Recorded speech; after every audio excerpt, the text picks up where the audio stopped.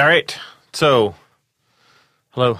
Hello. Beards, Cats, and Indie Game Audio episode, whatever this is. 7? 8? 9? 37? 42. There'll be a number at the top of the page. You can look at that. Hello, everybody. Welcome to Beards, Cats, and Indie Game Audio. I'm Gordon McGladdery. Matthew Martinson. And so we just got back from PAX. That's a lie. We got back from PAX like a month ago. Yeah, basically. Basically a month ago. But neither of us got sick. So Nope. That's a small miracle. Yeah. Lots of hand sanitizer. And lots of vitamin D. Just no contact with anybody. Didn't talk to a soul. No, you just give the head nod. Sup. Yeah. Sup. Don't touch me. So, how did it go down for you? What Good. you We had a showing really off? great booth. It, went together easy for a change. Came down easy for a change. Your So- booth was amazing. Thank you. I think the Invisible Ink booth was potentially the coolest booth at PAX. Corey, our community manager guy, really put a lot of effort into a lot of crazy stuff. Hopefully some of you were there and saw it, but there was an insane locked box with lasers and a smoke machine and lock picking, and it was awesome. Yeah. Clay had lockpick sets as swag. It was awesome. You can actually buy them on the Clay store. There's some leftovers. Yeah. Cool. I got one, and I did try a lot to pick. So I spent a bunch of time trying to pick my mandolin case because it was the closest thing. I wasn't gonna try to pick a door lock. Yeah. And then I lost the key, or I misplaced the key for the mandolin case, and I was recording some music, and I was like, oh man, maybe I'll throw some mandolin in this song, and I could not find the key. So you had to pick it. No, I just decided that the song did not need mandolin. Well, that works. I found it later.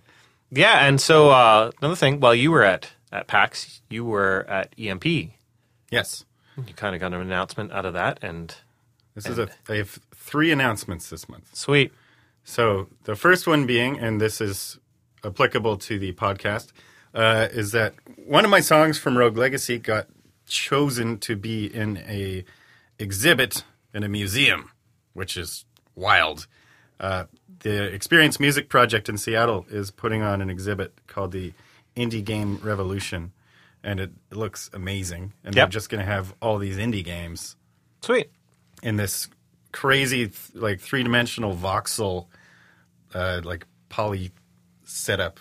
Yep. They showed me the construction area and everything. It's super cool. So they picked one of my songs just to be sort of in as part of the soundtrack.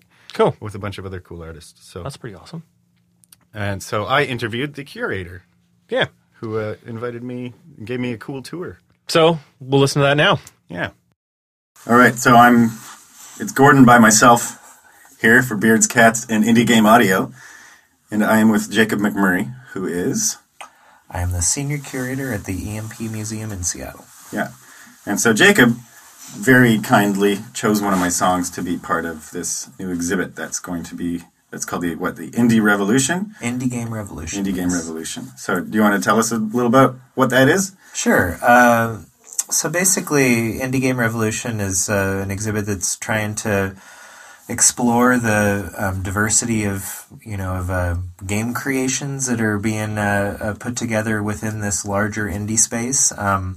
We're going to have 20 playable games, and all those games will be, every 2 months we're switching out a dozen games, so it'll feature over 80 games per year. The exhibit will be a long-term exhibition, so we're thinking 2 years or more, and this really kind of started off about a year ago when we hosted a Smithsonian traveling exhibition called The Art of Video Games, and that was much more of a nostalgic kind of look at the history of video games, but it was so popular for us. I mean, it was so huge. Every program we did was huge that, we thought about, we focus on music, we focus on literature, on film. Why not bring gaming into the core of what we do?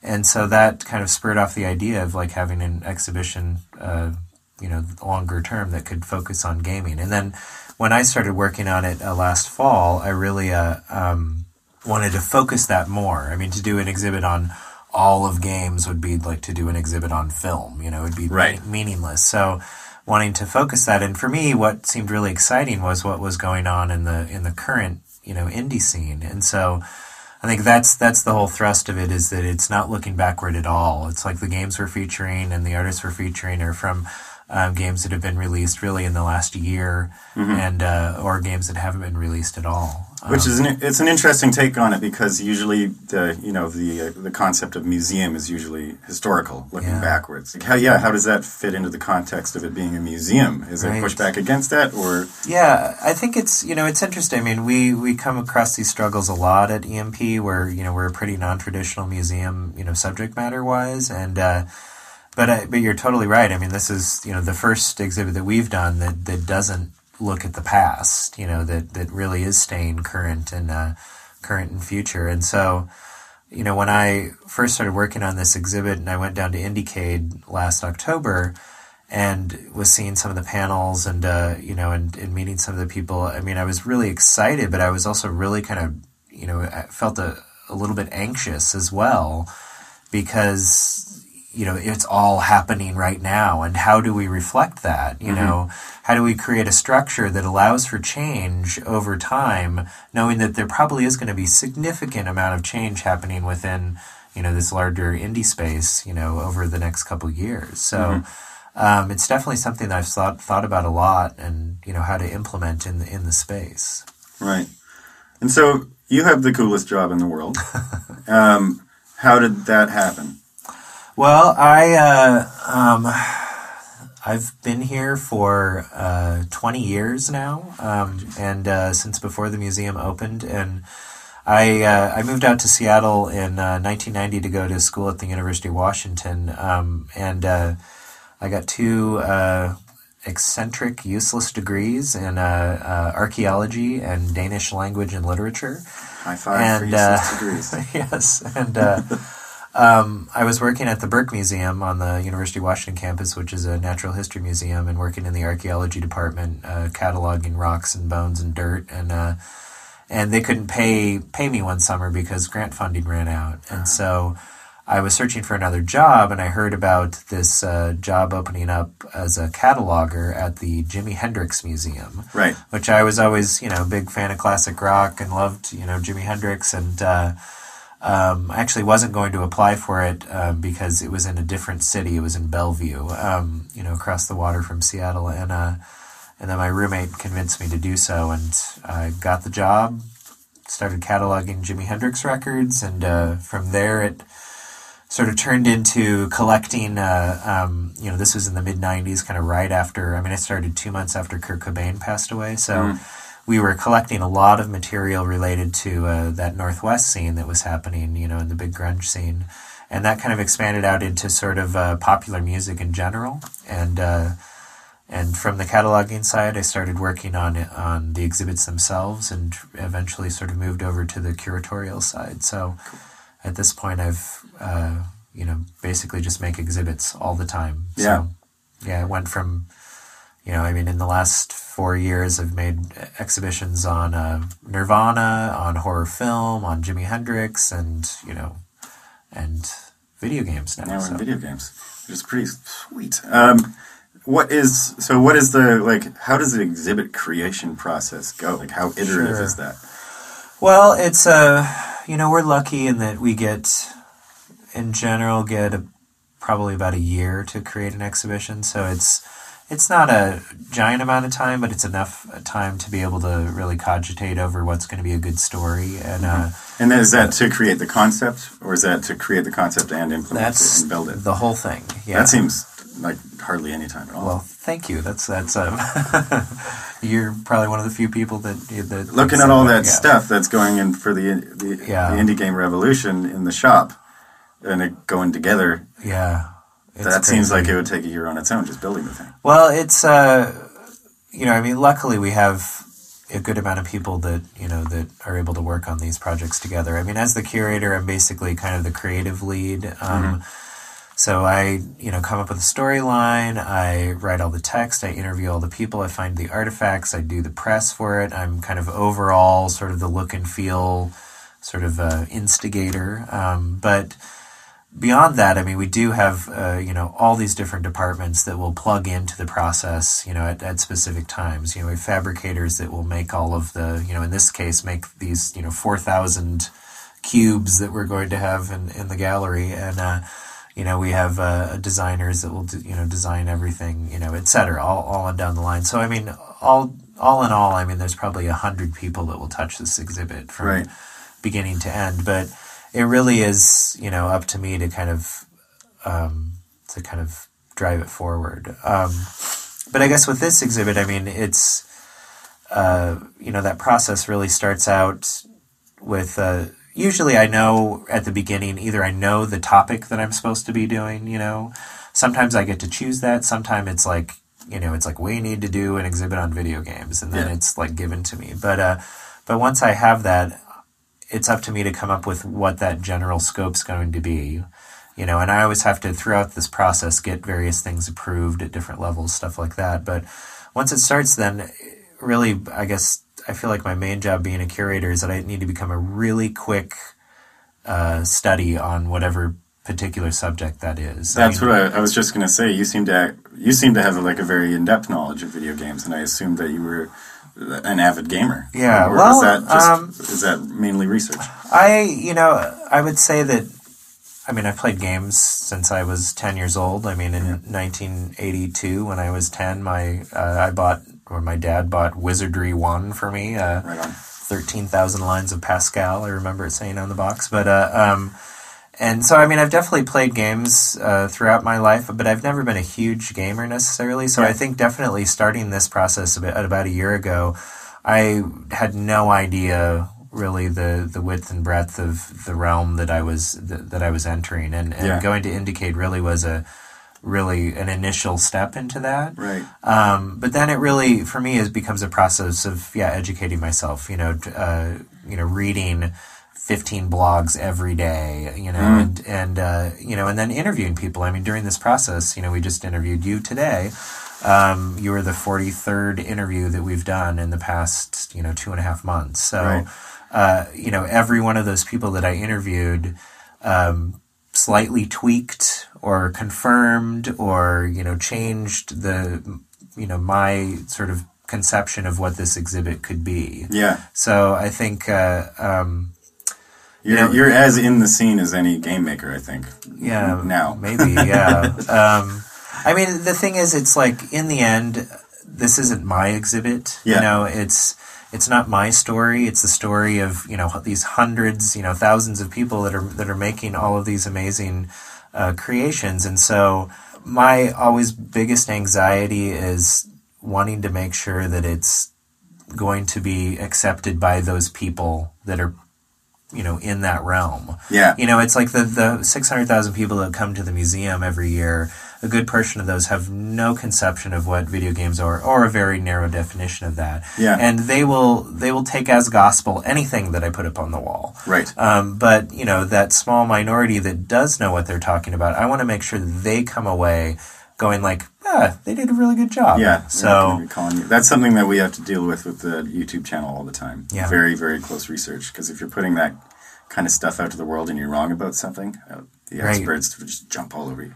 Definitely. Yeah. So it's I don't know. I mean, I agree with you. I think I do have the best job in the world. I mean, I get paid to be a big nerd and research nerdy things every day. Yeah.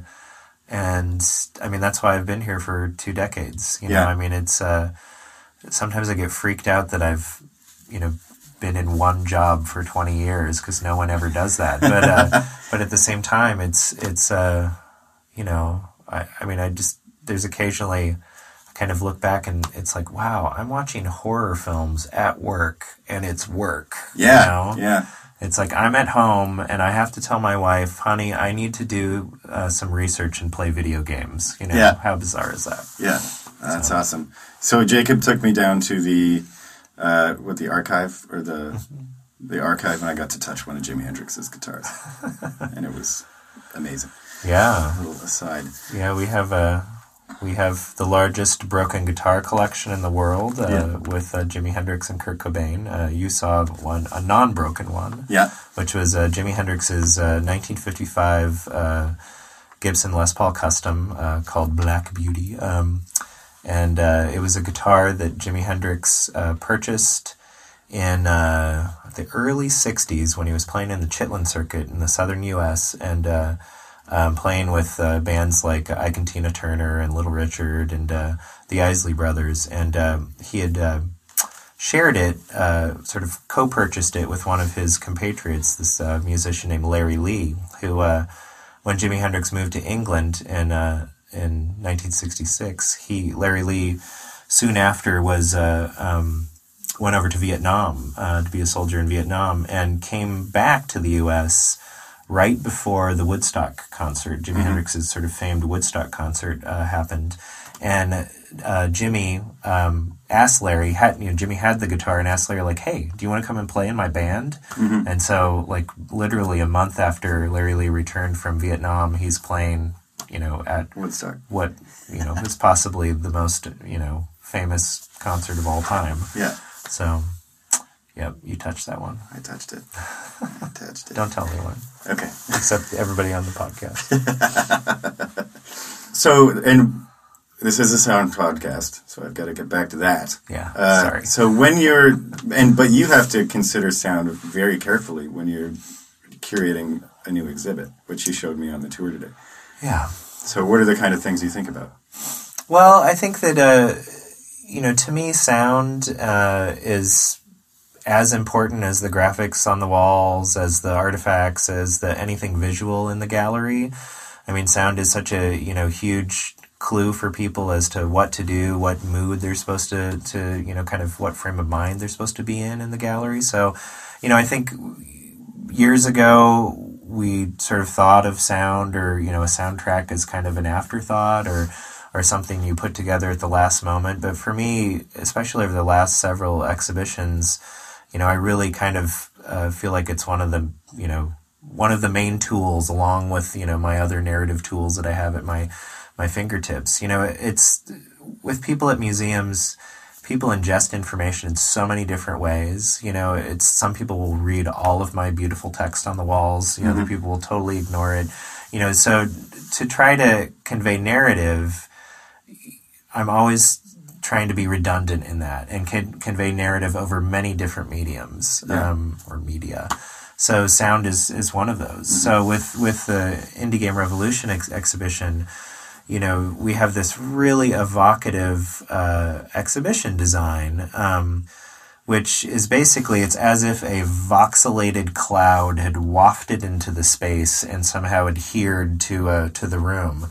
And this, cloud is made out of 4,000 6-inch, 12-inch, and 18-inch cubes that we've handmade and assembled, and it's canted at this beautiful angle, and the game stations are nestled into this kind of, thing that we've created, and it'll all be lit with this very beautiful, intense light that, has a spectrum between a, really strong cyan and a magenta. And so, for me, it's like in the beginning, the exhibit design was feeling to me as if it was some like ancient living crystalline being, and we, wanted to convey this feeling of warmth, of like kind of like not really cave-like, more womb-like, sort of a gently pulsing sort of, feeling, something that, visitors would feel very, excited and intrigued into coming into. It can feel mysterious, but it can never feel oppressive. It can never feel negative. It can't feel scary. It can't feel off-putting.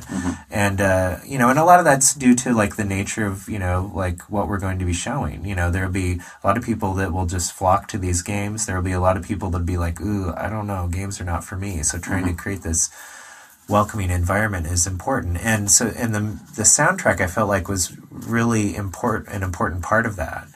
And originally I had wanted to have a custom composition that, from a single composer that, could really, adhere to that exhibit design and really sort of, flesh it out. And even went as far as like thinking like maybe we could have some sort of, reactive or generative score that, depending on the number of people in the gallery or where people are or what you did or interfaced with, that, different elements could be pulled into that. And as a big, sort of fan of, Brian Eno and musicians like that, it's like I kind of love that. Yeah, and working with Trimpen, that's definitely like up his alley and what he does too, right? So. Totally. Yeah, Trimpen is a genius. And so, but then for budget reasons, for, sort of timeline reasons, for, complexity, and everything else that we had decided to change that scope. And it actually went for the better, because I think, as we started doing a lot of these interviews and realizing that one of the most important things to convey in this exhibit is really the diversity of experiences, of reasons people are making games, of types of games that are being made out there. That diversity was really important to convey. With the games, but also with the compositions. There's so many amazing composers, such as yourself, out there. Oops. Whoa. It is like pitch black in here. The lights just went out. Oh, I know why. Here, 1 sec. There we go. There we go. But there's so many amazing composers out there, making wonderful music for games, that it's like, why not show that diversity as well? And so we started compiling an extensive list of, the game music that we loved and were really excited about, but, specifically music that kind of fit with this voxelated structure and that feeling of, warmth and wombness and et cetera that we're trying to convey. And so, I think we've ultimately come down to, I think there's 23 or 24 tracks now from as many different composers. And I'm really excited about it. I think it's going to be a really great addition to the exhibit. And what we're trying to do with that as well is that those are not being played anonymously. So whenever there's the soundtrack will emanate from this central voxelated cloud that's in the gallery. And there's one section in the gallery that focuses specifically on music and sound design in games. And so there'll be some sort of interpretive information about that on the panel, but embedded in that sort of large display is a monitor that, say if it's, playing something from, Disaster Piece or, whoever it is, it'll show information about that composer and the composition on the screen. So it's always, trying to make sure that everything is purposeful in the gallery. Right. Through your quick study over the past year, what are your feelings on whether game music is legitimate to society? Does it matter? Should we even care? Right. Well, I think game music is absolutely legitimate. I think that, in a way, it's some of this, some of these questions are the same questions that, games are getting in general. And, and probably game music is, in a way, suffering from the same negative attitudes in some realms as games are getting. You know, just that idea that, games are frivolous or they're, not for adults or things like that. But no, it's I feel like I've listened to 200, game soundtracks in the last, several months. And, it's some of my most favorite music that, I can remember in recent times. And I also think, the idea that there's, more and more, quote unquote traditional musicians that are contributing to game soundtracks, that are purposely making music for games. I think that it's that, it's being viewed as more legitimate, even though it always is legitimate. Oh. And I guess I would say, beyond that, I do love the idea that, at one point in time, game music really was game music, Yeah, and it might not even be actual composers doing it. Right. In the old days. It would just be a programmer. Well, and just the idea that, that music might not be able to live on its own, it might be so, so within the realm of, of the game sphere that it wouldn't make sense outside of that. But I mean, just the sheer diversity of, styles of music and, composition techniques and ways that music is being implemented into games now, I think is amazing. It's great. Yeah. There's a lot of great stuff out there. One thing that I noticed on Rogue Legacy coming into it was that we weren't able to charge as much for game soundtracks as we could for just an album necessarily. It was just game soundtracks were cheaper. Is that changing? I fought against that. I didn't want to lower the price of our album, and that didn't seem to affect sales either. So game composers out there, I'd say bump it up a bit. That's great. 12 song album's not worth $5. No kidding. It's worth more than definitely. that. Yeah. I think it's a lot of the times because people can get the entire game for $5 off of Steam. Yeah. So it's interesting the way that works. Yeah, definitely. So and for the nerdier people, so we were going through the horror exhibit and you were explaining the 16-channel sound system, and for the fantasy exhibit too as well. And Nirvana, So what is that, how is that set up? Right, you can get technical if you want. Well, yeah, so, I mean, the first exhibit that I had a specific score for was the Nirvana Taking Punk to the Masses exhibition. And, with that, I hired a friend of mine. He's a composer named Steve Fisk, who has recorded thousands of bands in Seattle. He went to Evergreen State College. He was kind of he's pretty well known for recording lots of Screaming Trees albums. He recorded an EP, the Blue EP for Nirvana. Recorded Soundgarden, Unwound. He was in a band called Pigeonhead for a long time. But amazing. He was in Pell Mell. Amazing guy, mighty brain, and I really just enjoy hanging out with him. And I talked to him early on about trying to create something that was a more purposeful score for a gallery, which we'd never done. And since we had similar sensibilities, he's really into more avant-garde, more atmospheric, and textural music.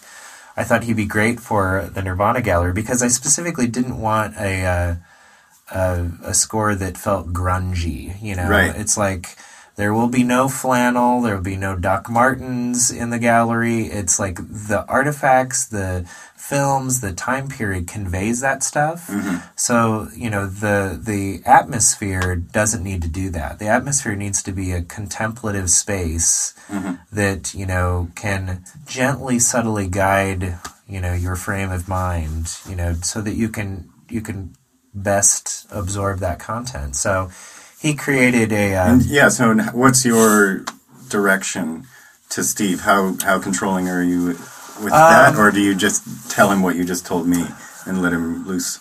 I think with Steve, because I trusted him a lot, and I know what his sort of reference points are, I was totally fine kind of laying, here's some really general parameters. It's and so here's some other parameters with that. We had in that gallery, there are 3 other ambient audio sources. There are 3 films. Right. So there'd be talking heads, there'd be music in that. So it was how do we create a sonic layer that isn't going to fight with that? Right. For one.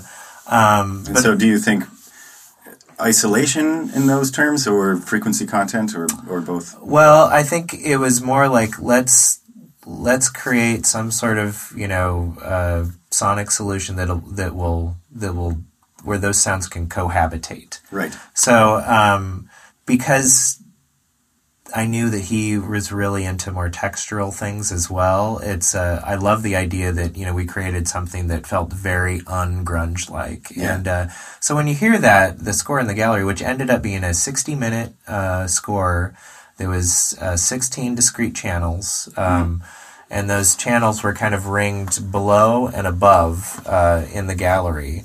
And the different elements were moving around as you were walking through it. And it had sort of kind of more natural or atmospheric elements, there was some rain sounds. There was kind of this little tinking hammer that, sort of referenced kind of a DIY sort of aesthetic. I mean, everything was trying to give you the sense of the idea that these are, Nirvana came from these very blue collar roots that through a lot of talent, ambition, a lot of, do-it-yourself kind of ethic, sort of went from nowhere to the top of the world. And, a lot of droned guitars, and it's a beautiful score. I mean, even as a stereo mix, it's just like, I love listening to it, and it's excellent for writing exhibit text. But that was sort of the initial, a foray into that. And then when I worked on the horror exhibition, I had a little more budget, and because the Nirvana one, he kind of did all himself in his studio. Right. And for the horror exhibit, we wanted to have, because we're talking about horror film. When he's working in his studio, is he working with 16 sound sources? Does he have a bunch of speakers in his studio? He was working, he had a quad set up in his studio, and then I think he just worked it out in his brain how he was going to I don't know. It's like, for me, I'm not really an audio person, so it quickly gets out of the realm where I know what he's talking about. And so, I just would sit down and go like, that sounds awesome. So, but yeah, so when we went to the horror scenario, we had a little bit more budget, and I still loved that idea of that, multiple channels. And what's great with the, our setup at the museum, we have extensive show controls that can kind of, easily accommodate, as many channels as we needed. So, I mean, it was like the capability, the infrastructure is there, so why not use it? And so with that score, because it's film and sound is such a huge part of, of film, and because it's horror, I mean, horror, sound is of ultimate importance for conveying suspense and, and terror and horror. So it just made perfect sense. So he created a 16-channel score that was loosely based. It's very heartbeat based, but it's also a waltz. And when you listen to it in the gallery, it kind of like there are elements that feel like different discrete decades in the evolution of of sound and horror film. And with that, he was able to actually bring in extra musicians, so it's like live strings, and it's really beautiful piece. It sounds great in there. Oh, and I guess with that, we were talking about like, with that horror gallery, there's 9 ambient audio sources, beyond that score. And, how do we deal with, isolation? How do you, make it so it isn't just a terrible cacophony in the gallery, and that, your head wants to explode, like a, Cronenberg Scanners film or something like that. But, right, and you explained it to me. So how did you go about dealing with that isolation? Because it was pretty cool. Yeah, well, and, and in general, with a lot of exhibits, what I tend to do is, like, just minimize the amount of ambient audio sources, just because it's, even though the idea of everybody wearing headphones is sort of isolating and weird, at the same time, it's like we've had exhibits in the past where, it really has felt like your head's going to explode because there's too much going on. And so with the horror gallery, that was the first time we hired somebody to do, like, I guess, I don't know, what would you call it, sound design in the space, Yeah, it would be sound design. And so one of the issues that we have is with that horror gallery, we have 10 different film areas. And each of those film areas is playing this 2-minute film, and there's a lot of audio going on.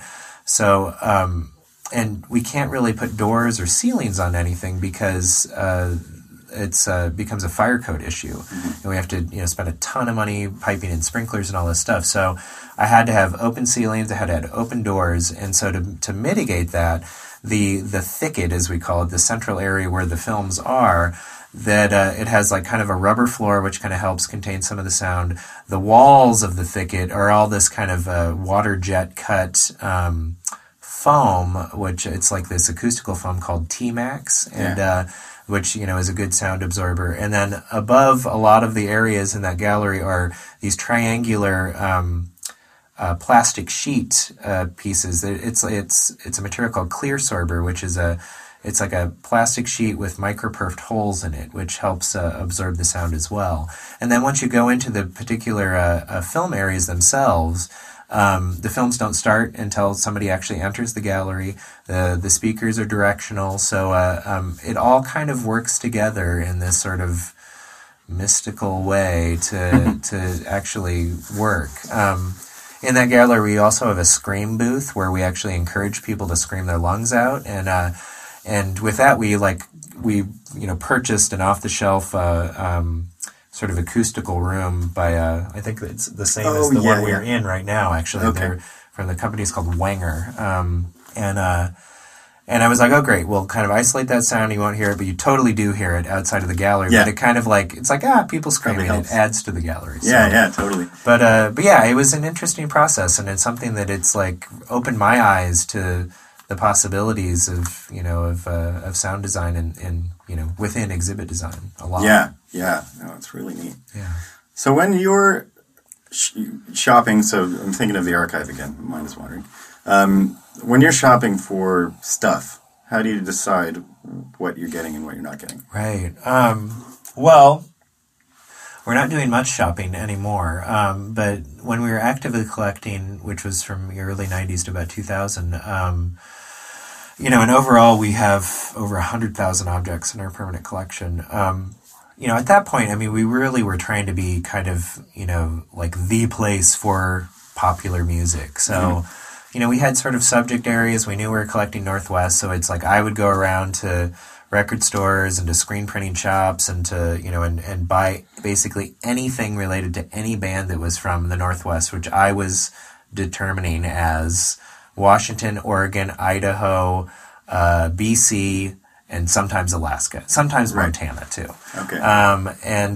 So, with that, I mean, we amassed probably 40,000 objects.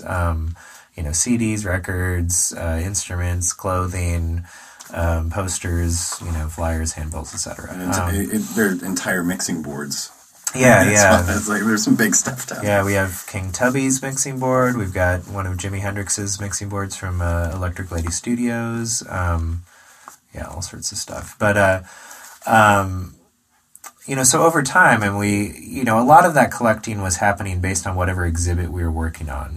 We were always collecting Northwest, but, we did an exhibit called Island Revolution, which was all about ska, rocksteady, and early reggae up to the time when Marley got famous. And so with that, we made many trips to Jamaica, did some really weird deals out in the countryside with some people with, there's one guy named Bluebeard that we bought King Tubby's mixing console out of, and we had to bring a bag of cash to him, and it was like he wanted to meet out in the countryside in the middle of nowhere. And were you there for that? I was asked if I would go down to Jamaica with $13,000 in my pants, and I was like, no, I don't think I'm going to do that. So, so who'd you get to do it? So we got our sound guy, actually. Oh, really? Yeah, John, to do that, and he said it was one of the most frightening things times of his life to go into this Jamaican bank and with all this these U.S. dollars and change that into literally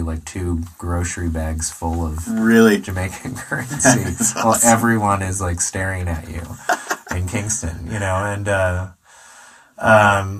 or we did a Chicago blues exhibit, so collecting all this material from, blues greats. We did an exhibit called Yes, Yes, Y'all on the first 10 years of hip hop. So I got to go to New York and, buying old flyer paste stubs from, Buddy Esquire and Phase 2 and some of these, early greats and, interviewing a lot of these people as well. So, it kind of grew organically, and a lot of that funding sort of ran out by the time we opened, because a lot of that was funded by Paul Allen, who is the founder of the museum. He's the co-founder of Microsoft.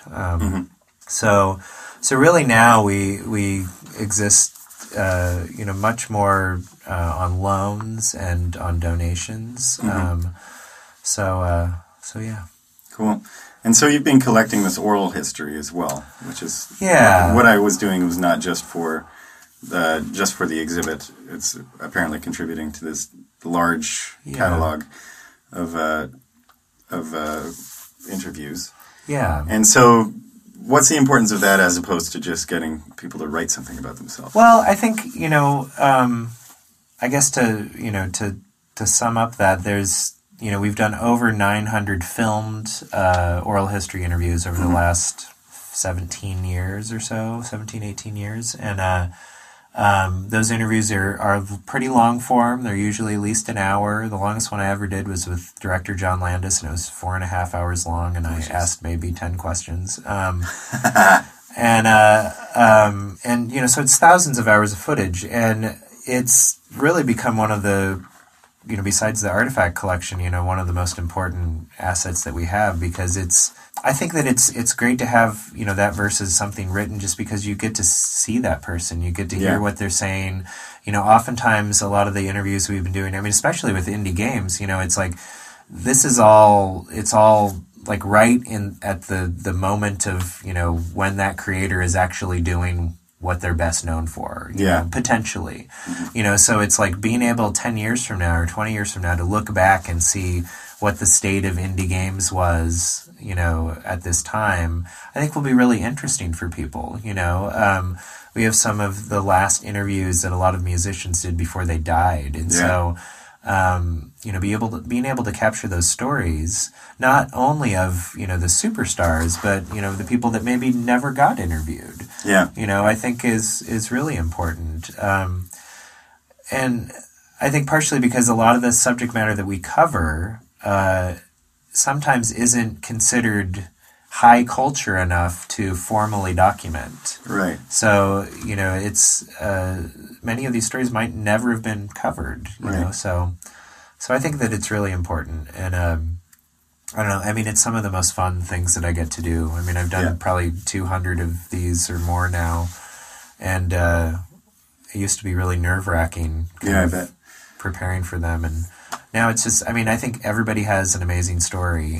All right. Thanks, man. Yeah, thank you. That was awesome. All right, so that was pretty awesome. That was really interesting. Yeah, what a great guy to interview. I hardly had to say anything. It's awesome. It's awesome that they're doing something that is kind of considered lowbrow by a lot of people and treating it with the same respect anything else in a museum would get treated as. Jacob is a super astute guy. Yeah. And very open-minded. And like he said, he's just a quick study. When he first talked to me, I actually ran into him at Indiecade. Yeah. And wasn't even sure which museum he was talking about. And I just assumed that he was a big indie game fan. Yeah. But he's just able to very quickly become a very in-depth fan of things. Cool. And that's awesome. He knows what he's talking about. Yeah. It's wild. Sweet. All right. So you were like, that's one of 2 announcements you were about to make? One of 3 announcements. One of 3. Second one being, we just had our Kickstarter for Parkitect. That was successful. Yeah. So I'm really excited about that. You and I went and did some original recordings. Maybe we can post some recordings for people to download. Yeah, let's do that. We'll post some stuff. We went out to, Gordon had been telling me that, was going to do this game, and he's going to line up recording at a, big park, theme park we've got here in town. And he was like, yeah, we're going to line this up. I'm like, I'm totally down. I'll come out. And he was like, last minute, he's like, damn it, they're too busy. I have to wait till the spring. And I was like, well, that's lame. And I started doing some searching. I'm like, there's a traveling fair. It's out in Agassiz, which is like way out in the, I don't even think, it wouldn't even count as the suburbs of Vancouver. No, it's like an hour and a half outside of town. This was like on a Thursday. I was like, Friday, there's a fair. It's in Agassiz. It's an hour and a half away. It's the last fair of the season. Let's do it. Let's go. And you were a bit like, we don't have any permission or anything. I was like, doesn't matter. We'll just go, guerrilla, get some stuff, practice, see what it's like. Let's go point our microphone at kids and see what people say. And it actually turned out really successful. Got awesome recordings. Yeah. We were expecting to be throwing away most of the stuff because there was music playing the whole time, right? Yeah. But was able to high pass almost all of it out. Yeah, we were able to really position ourselves to reject as much of it at all. We also got some really great fireworks recordings that were going on that night, and a really awesome train passed by because the train tracks were right next to the where the whole thing was going on. And it was extra exciting for me because I had just got an H6 the day before. Yeah. I think one of the things that I learned from doing this guerrilla recording was go with 2 people.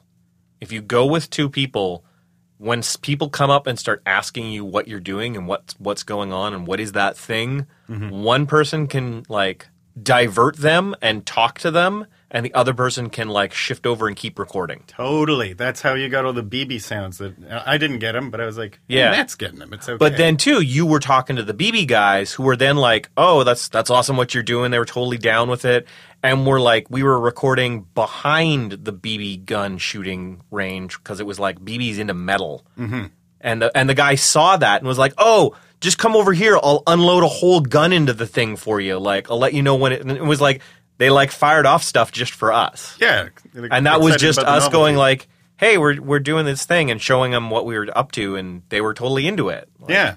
No, it was a blast. yeah. And we didn't get bothered much at all, really. No, there was a couple of people like asked what we were doing. Nobody stopped us. Nope. We even at the beginning got a guy who kind of came over quite quickly, the semi-security guy, like, "What is that?" Yeah. And we're like, "Oh, it's just a microphone. I'm recording sounds." And he was like, "Okay," See ya. and that was it. So that was great. guerrilla recordings, it can be very beneficial, and just go for it. Explain yourself. Be polite, and you can get away with a lot. Yeah, totally. People will help you out. And be ready at a moment's notice to go. Like, this was just like, okay, tomorrow we're doing it. Yeah. It was like super quick. We just took it, didn't know what we were going to get. And I think it's always valuable to go in situations like that, especially if you've got a big record planned, like you do. Yeah. You always screw up the first time you record something. Yeah, exactly. I had to practice So- with the gear. So if you get a chance to go do a similar thing, just free and wild guerrilla style, maybe you throw it all out, but at least it's practice for when you're going to pay to rent somewhere or, Yeah, exactly. Yeah, it was very nice and free. So it was cool. My third announcement is that we just released the trailer for Viking Squad with Sweet. Slick Entertainment, and it's doing awesome. Yeah.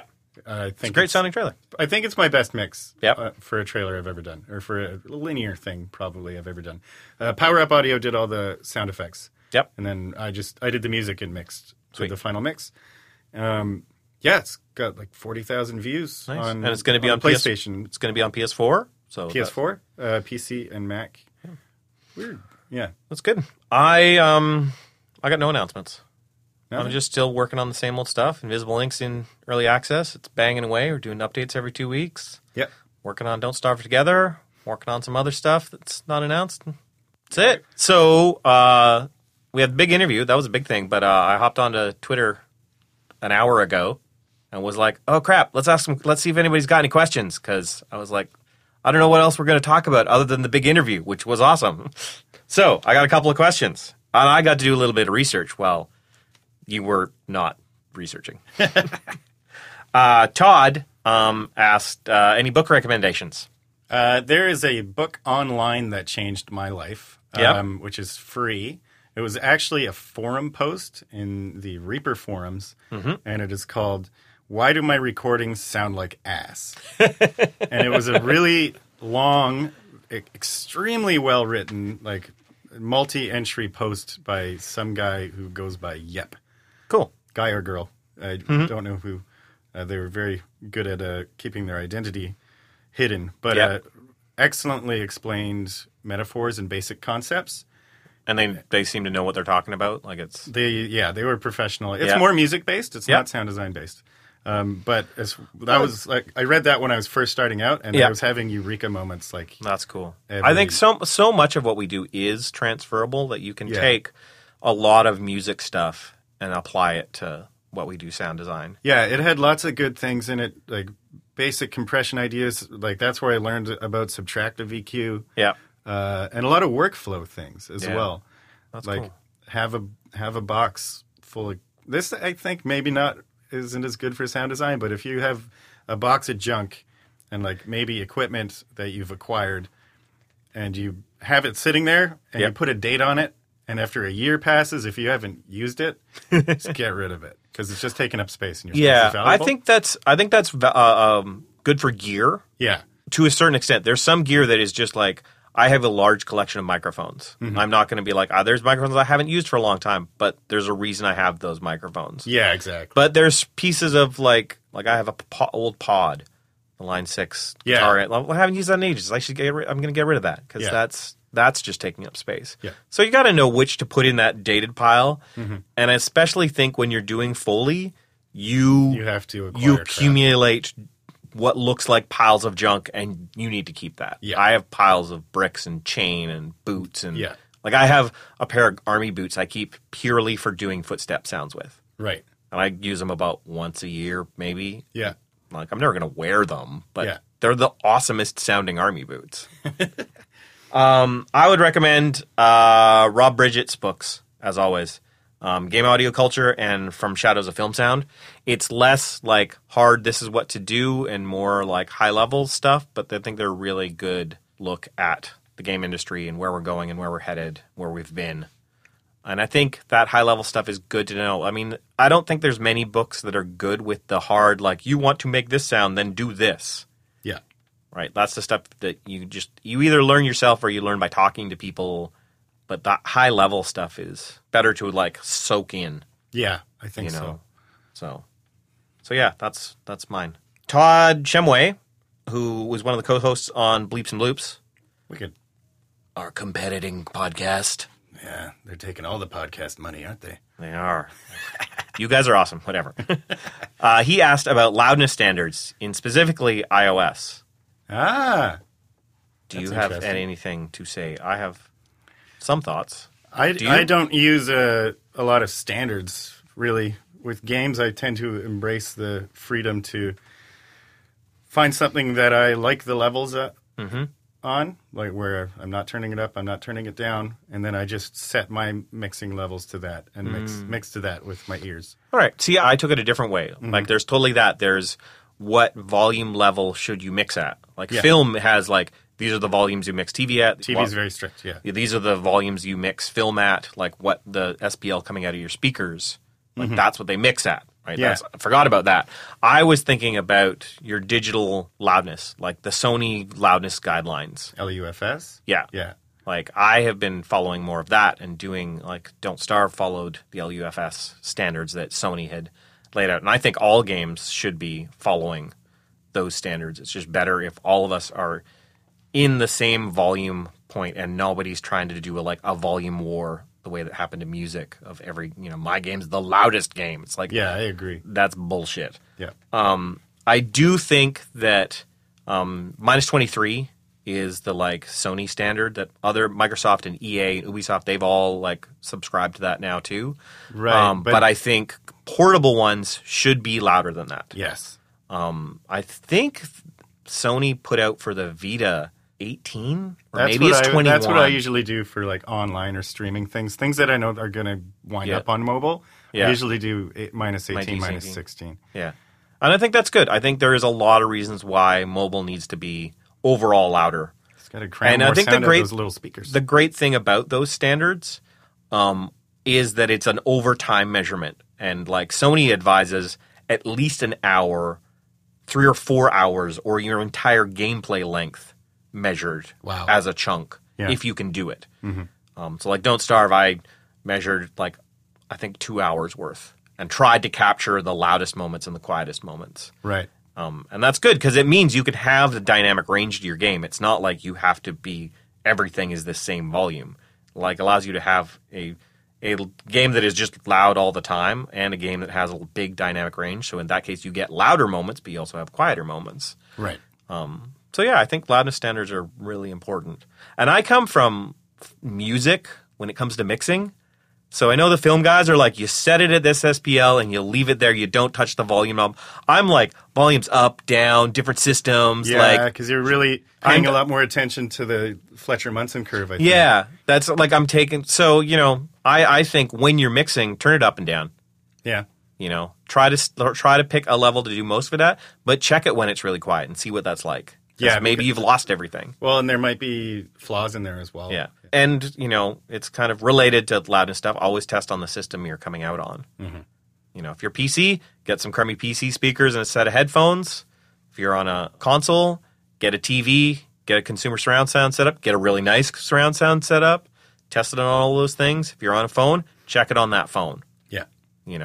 There's a lot of stuff that allow you to stream stuff right to a phone, even if your game isn't running on it yet, and you can check out what those horrible Yeah, little speakers are Airfoil? doing. Yeah, that's one of them. Airfoil. There's a big lag, but it works. It does work. Yeah. I've used it. I think the lag doesn't matter when you're just like, When you're just testing here's- loudness Yeah. and compression, Yeah. it's not that big of a deal.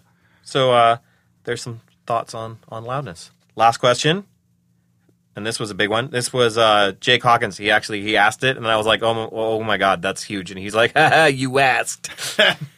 So, favorite for implementing engine exhaust vehicle audio sounds. Oh, that's all you, man. So do you have any opinions? I have never implemented a vehicle. I just know that I really like Wise and would probably use Wise. But When it comes to middleware, I'd use Rev. Rev. From Crankcase Audio. Wow. Okay. Never even heard of it. Yeah, But it sounds like it's pretty good for motors. Yeah, Rev is integrated into Wise now. Oh, cool. So you can get it as a plug-in, I believe. Right. And I think it works in Unity as well. And it's Black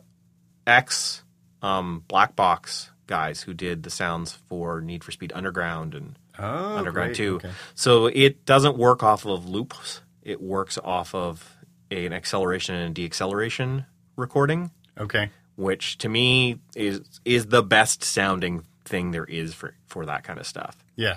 So do you need pre-existing vehicle sounds? Yes, you need to. You need your own recording. Just if you were going to do a loop engine, you need to record loops of a car Yeah. on a dyno or on a track or whatever, like steady state loops. You need to record acceleration passes. Rev has pre-recorded stuff to license to you if you're doing not a huge, like if you're not doing a crazy racing game, they probably have enough samples that you can license from them along with the engine Yeah. to fulfill your needs. Yeah. And then you can tweak them and stuff too. But it's just like anything. If you're going to do a serious car game, you need to record the right cars for your audio engine, whatever it Yeah, be. exactly. If it's rev and acceleration based thing, or if it's a loop based thing, you're going to need to go record it because the vast majority of car recordings out there are not for games. Yeah. Like you get into a territory where you need to do custom recordings, Yeah. or find people to do those recordings for you. Yeah. So it's one of the coolest implementation engines I've seen for audio stuff. That's cool. And if anybody wants a challenge, a looping challenge, is grab a car horn and try to loop it seamlessly. That is really tricky. Tried looping engines, the worst. Yeah. Engines are a nightmare. Yeah, looping engines and then compress them into a game engine. Yeah. It's just it's nuts. I did far too much of that. So yeah, there was some questions. There was a sweet interview, and that's pretty much a podcast for this time around. Thanks for listening. Thank you.